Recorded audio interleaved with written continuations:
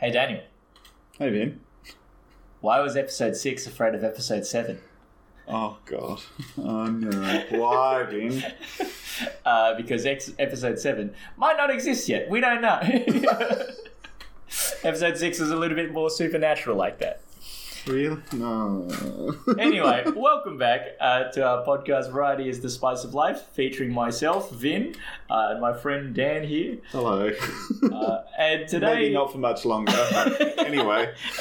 On today's podcast, we'd like to talk to you about a couple of different things. So, first, as teased in our episode 5, big food disaster bungers that we've had in the past. And a different topic we'll be talking about today is the concept of finding a new game to play or going back to an old favourite. All right. So, Dan, let us tell the people about our chocolate soup disaster. Oh, man, the chocolate soup disaster. I still regret the chocolate soup disaster. So Vin was coming to visit me, and I watched the guys from Sorted Food and was going through their backlog at the time and came across an episode where they had created some chocolate soup. I mean, it sounds great. I myself am a lover of chocolate, so I was like, all right, we're going to do this for dessert after I think we had lasagna, didn't we? Something like that. And just for reference, I've got the recipe out. So you've got croutons made from brioche and coated in cinnamon sugar in a soup of chocolate, milk and cream and cocoa powder, which sounds pretty good. It does sound alright. On paper. Yeah. So, like, when you imagine, any sort of chocolate dessert, I sort of imagine in my head, like, you get, like, these little pieces of brioche bread, and it's sort of like a fondue situation, yeah? Where you can just, like, pick up a piece of bread, like, dip it in some soup, and then you have a little bit of chocolate sauce to eat with your brioche. Wonderful. That was not it. No, these were, like, small bricks of chocolate, about an inch, not chocolate, brioche, about an inch to a side when they held up, because I think it crumbled, if I remember, when we were trying to cut it and coat it in the cinnamon butter sugar thing. And then the soup. Oh man, the soup. So imagine, if you will, so like instead of like a small ramekin for like a little piece of chocolate liquid, something that you might get at a renowned churro place, instead of that, imagine literally a bowl of soup, like a chicken soup or a pumpkin soup, just as a main, just full of just this hot magmatic chocolate, with a drizzling of cream, some bricks of brioche, and some mint leaves, just to break it up. Yeah. And now you have to eat that soup with a spoon and drink like approximately 300 to 400 milliliters of essentially chocolate that's just been liquidified. Now, to some people, that may seem like, wonderful dream. Like, I assure you, there's still parts of the soup that are in my body years later that I'm trying to get out of my system. And I am someone who loves chocolate, and I was like, this was a mistake. So, Dan, where did we go wrong, do you think? Shouldn't have watched that episode of Sorted. Shouldn't have watched that episode. It's probably where I went wrong. I mean, like, usually there's something to be found retrospectively here. Like, when you went back to, watch the video, did we actually do any steps out of order or no wrong ingredients or anything that we did? Or is it all their fault? I don't know. The recipe here, because I opened up the recipe again to look back on it, has got a strong cocoa percentage, so I think we went for some fairly dark chocolate. I think we probably picked chocolate that was too dark. Yeah, okay. Like, it probably needed to be slightly sweeter to not be as heavy as the bricks of brioche. Yeah, fair enough. Yeah. Or possibly something acidic to cut through. Oh, yeah, I could see that. Like, maybe some fruit in there. That would have been nice. Oh, well. Maybe more mint leaves on top. So you get a mint leaf with every bite. And it just breaks it down. I mean, so then that sort of sounds like it wasn't really that much a part of the process that we messed up. but more like, I guess, in the preparation phase or the planning phase. Now, I'm sure, well, food disasters come in many different forms, right? Like, I certainly remember times where I've been trying to cook 3-course meals for, 20 people, right, in a kitchen that has 2 burners. What are you doing? Living my life in pain, Dan. But are there any times that the process has gone wrong for you, right, rather than the planning phase? The planning phase, if I'm doing 3-course meals, goes wrong a lot. Yes, it does. Timing those things to all come together, I really struggle with. But the process, the one that's been hitting me the most with process lately is sourdough. So I've been learning sourdough for a while now. I've made my own starter and things. And I feel like I do the same thing or similar things each time. And then sometimes my bread just doesn't work. It's just like, sometimes it's great, and sometimes I get this flat disc that you could, like the following day, you smack it into the table and it snaps cleanly in two. Oh, the table. Yeah. Yeah. And you try to cut it with your knife and you're like, it just doesn't want to do it. See, this is strange, because every time I've actually been to your place and eaten sourdough, it's turned out wonderfully. I now sort of suspect that you've just got a giant pile of pebbles somewhere in your house of all of the failed sourdoughs. These days, more often than not, it comes off, but occasionally it's just like, I don't know what is different about this. It's just not worked at all. Right. And I've eliminated one variable now, so I got my fancy steam oven. Excuse me. Which can do super low temperatures down to 25 degrees in it. So I hear it also does a really good work on hams. What? These lovely steamed hams we're having. Did you say steamed hams? I thought we were having steamed clams. Oh, yeah, it's an English expression. Oh, dear. These look like hamburgers from Krusty Burger. Anyway, so the process. So you're not really sure what worked, but after having done trial and error for ages, it now works, but you don't really know why. I think I'm working it more in terms of stretch and fold and getting more gluten in. I suspect that's the reason, but you have no proof. I'm not convinced, but it's definitely not. I definitely don't. It's definitely not in the proving, because now I prove it in that oven, and so I said it's like 28 degrees, which is a great temperature for yeast, even sourdough yeast. Yeah, right. Okay. Isn't yeast, but the starter, so it's a good temperature for the starter to like bubble away. Yeah. I mean, heck, like, I think dough is one of those things that, like, looks easy when the professionals do it, right? But you haven't seen the years that they've been through of pain and torment to try and get it right. Have you seen the hand-pulled, like, professionals doing the Chinese hand-pulled noodles? Seen it. I've done it. You've done it? I've done it. Any good? No.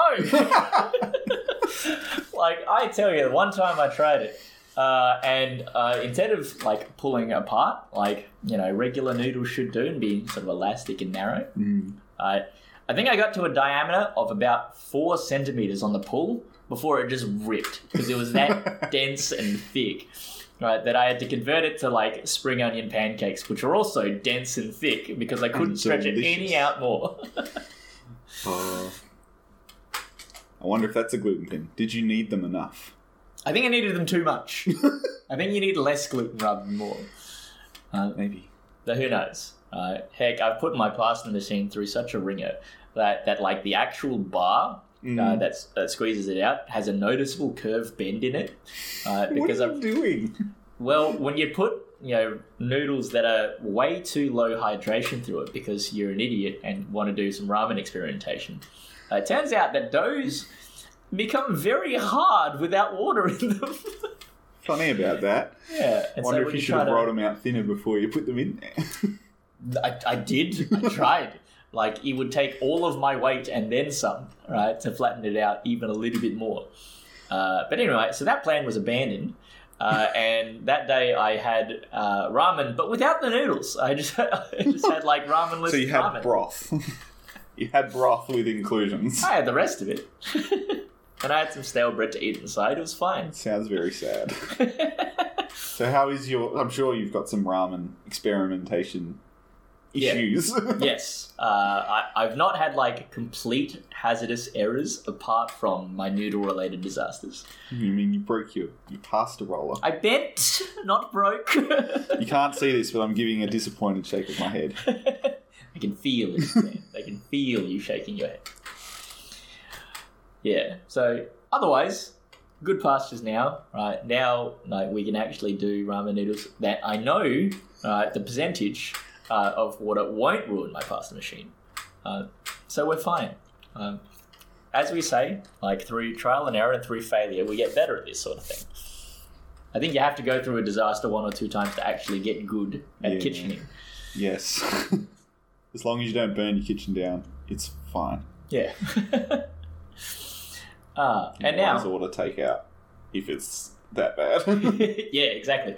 Like, I'm so lucky here. We've got such access to good food around. I mean, not so much where you are. Yeah, I do have to do instant noodles if I have a disaster at home at the moment. But that's why the stock is always kept very full. I mean, my backup is like a set of random 2-minute noodles here that I jazz up a little bit to make it feel like I'm not eating 2-minute noodles with some like peanut butter and some chili sauce. There's nothing wrong with 2-minute noodles. I'll have straight 2-minute noodles. Oh, or maybe with a little bit of cheese, just to have cheesy 2-minute noodles. Yeah. That's the vibe? Good. It's good. Yeah. Okay. If you've got fresh bread, on fresh bread. Excellent. Yeah, right. Is that something that like you've found as something that was like really good when you were younger, and so you, like part of the taste of it now is the nostalgia for it? Maybe. Yeah, okay. But I also did it during uni. I was like, yep. Yeah, right on. Because our next topic is about, going back to something that's really good, or trying to find something new. Because I've been mulling around for the past few days and weeks, trying to scratch my Japanese RPG itch, my turn-based RPG itch. And the best, almost hands down, RPG that I ever played was the Golden Sun series for the Game Boy Advance. Is that the one that had the little like solar panel in the cart, or is that a different one? I don't know what game you're playing, but it sounds cool. Must be. There was one... Oh, no, it was Boktai. I don't know what the English name is, just because I hear it referred to as that. And it's like got a solar panel in the GBA cart. All right. The power of one of the weapons like goes up the more like exposure on this solar panel thing, or some. And maybe it wasn't a solar panel. Maybe it was like the old calculator. Yeah, the calculator light detector. strips. Yeah. Okay. Okay, that sounds awesome. But we're going to do some additional research after this episode is done, because I'm going to find that and play it. But no, so like it's a wonderful game, which with a story that I think was really good at the time, and mechanics that still hold up to nowadays, and I've been getting an itch to play it. But I'm not sure if it's worth it to either find a new game like of that genre to experience something wholly new, or go back to something that I know I like already, right, but is old and familiar. So it won't be anything like the first time that I played the game. I won't enjoy it as much as I did the first time, but it's still going to be a good experience. I guess the question is, what is the new game you're considering? Well, in terms of the new game, I've been sort of considering either, well, still in the sort of retro field, but going back to some other PS2 RPGs. So particularly the third in a series that I've yet to finish, Atelier Iris 3, is a slightly more polished game. It's got better graphics, well, it has voice acting, for one. What, you mean the GBA game doesn't have voice acting? No. What kind of blog are we? But yeah, so I've been tossing up a few other ones because I know that there are other good games out there, but it's about that risk, right? It's about the level of risk that you have to take with finding a new game versus getting a non-ideal experience, but a good one from something that you know. Yeah. I mean, are there any games that you go back to regularly then? Regularly is hard. I don't know that there's a huge amount of games that I replay after finishing them. Some of the old Mario, so like Super Mario 64 is one that I've beaten a number of times, and like the 64 Zeldas I go back to. Yeah. But often... Like, have you ever played one of the old games in deference to playing one of the newer games? Like, say, have you ever gone back to playing Pokemon Red Blue instead of a new one in the series? No. Although I also haven't... No, I did play Sword. I was just about to say I haven't played a Pokemon since Black and White, but that's a lie. Okay. I picked up Sword, but didn't finish it. Righto. 7 gyms? 7 gyms in. Sure. Yeah, I don't know. I tend to move forward, although I did recently, last year. 18 months ago, wow. 18 months ago, I revisited Persona 5 when Royal came out. Oh, yeah? Which I guess had new content, but was largely the same. Okay. And greatly enjoyed it. That came as the world started to change. And it was really good to play at that time with the new content and just the way that... Like, this sounds terrible. It felt like I was having social interactions, sort of, during the time when that was not a thing at all. You're right, that does sound bad. I couldn't go anywhere, so... Yeah. Okay. So, I don't know, you've not booted up an old Mario Party compared to, like, the new one? No, but that's mainly because they're not easily accessible to me at the moment. Fair enough. I do want to get to the new Mario Party, which is only old Mario Party. So what do you think it is for you? Like, why do you choose newer games and new experiences rather than old ones? I think it's because I like to experience new stories. Sure. And move forward with new stories, because I get sucked into fantasy stories. Well, not just fantasy stories. I get sucked into stories very easily, as you know. And so I like to just keep experiencing new ones, but I have gone back and done games before, but compared to moving forward, I tend to move forward more than replay old ones. Okay. And does this expand outside of games? Like, do you watch old movies? You know I don't watch movies. Almost full stop. Alright, old anime series, like classics.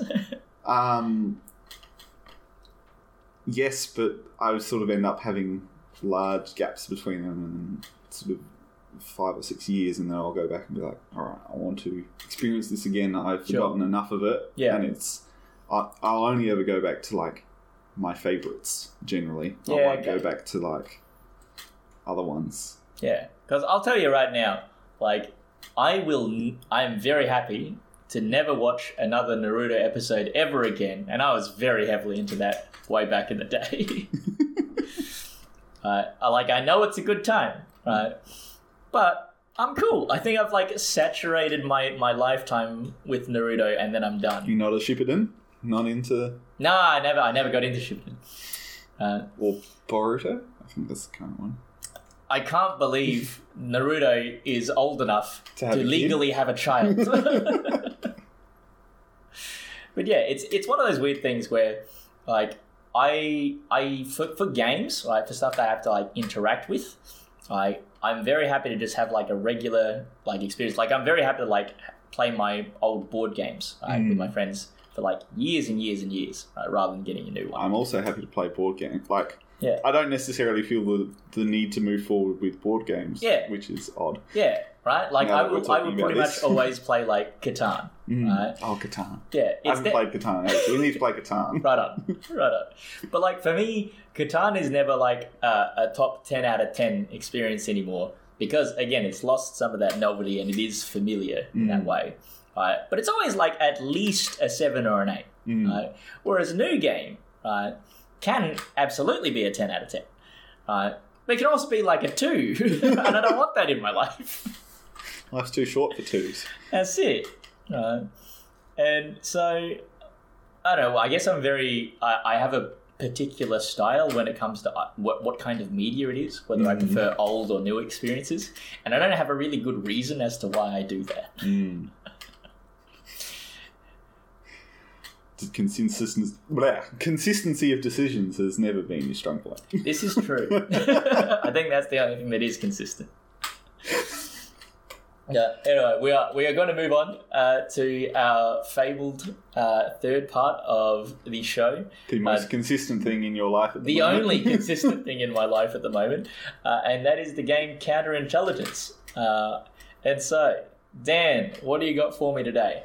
Well, seeing as we've just been talking about video games, we're going to keep talking about video games. Sure. So I want you to give me 5 platformers that are not in the Mario franchise. Okay, so 5 franchises that are not Mario that are platforming. Correct. Okay.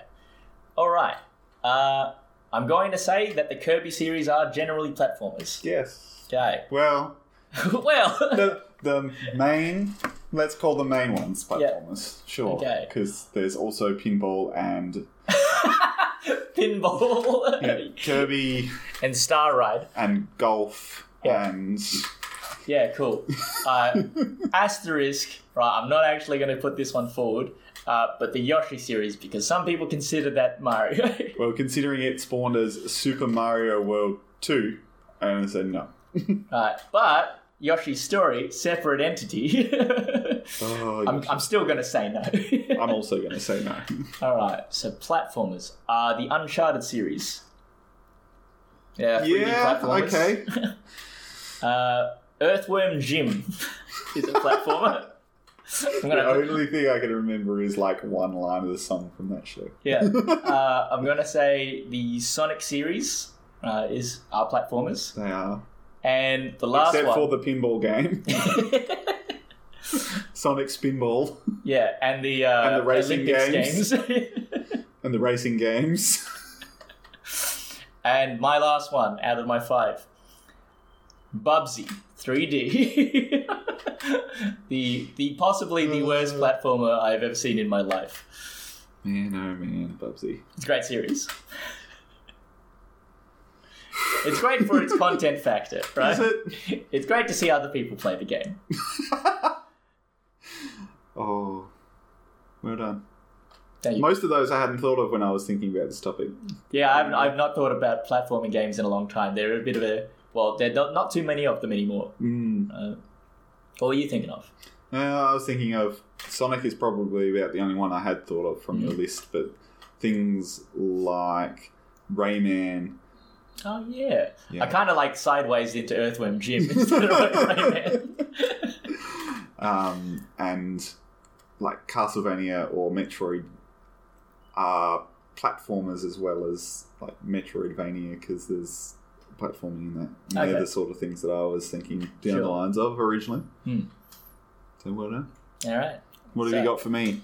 So, Dan, can you name me 5 string instruments that are not orchestral?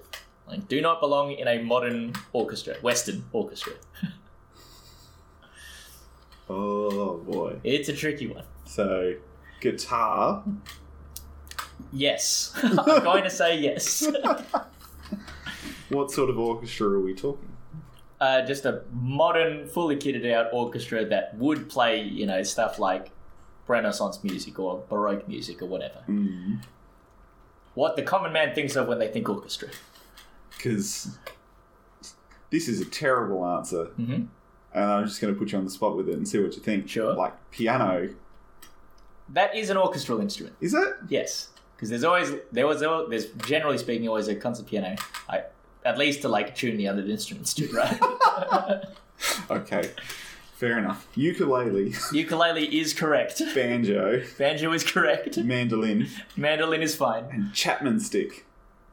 I have not heard of a Chapman stick. So there's a guy near here that actually busts with the Chapman stick, and it's a long, thin instrument that's got a thick, like very bassy C in the middle, and then it's got like bass strings on one side and I don't know if they're treble, but like a higher clef strings on the other side. Yeah, right.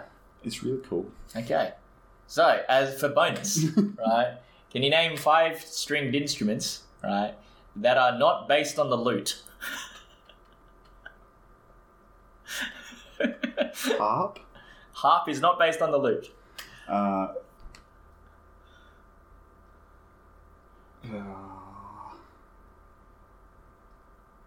I don't know if I've got 5. This is a very itchy head scratcher.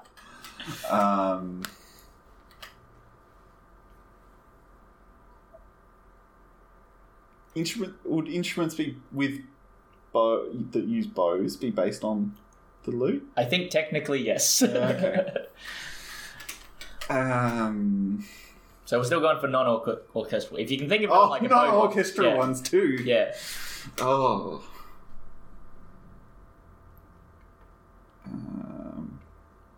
Although I have seen harps in orchestras. But they're not typically in orchestras. Yeah. Can you think of any Eastern stringed instruments? Oh. I don't know any of the names of them. Is the problem. Fair enough. If you just give a general description of it, I'll allow it. Based on the lute that also aren't orchestral. Nah, I don't know that I've got Fair enough. answers for this one. Have you got 5?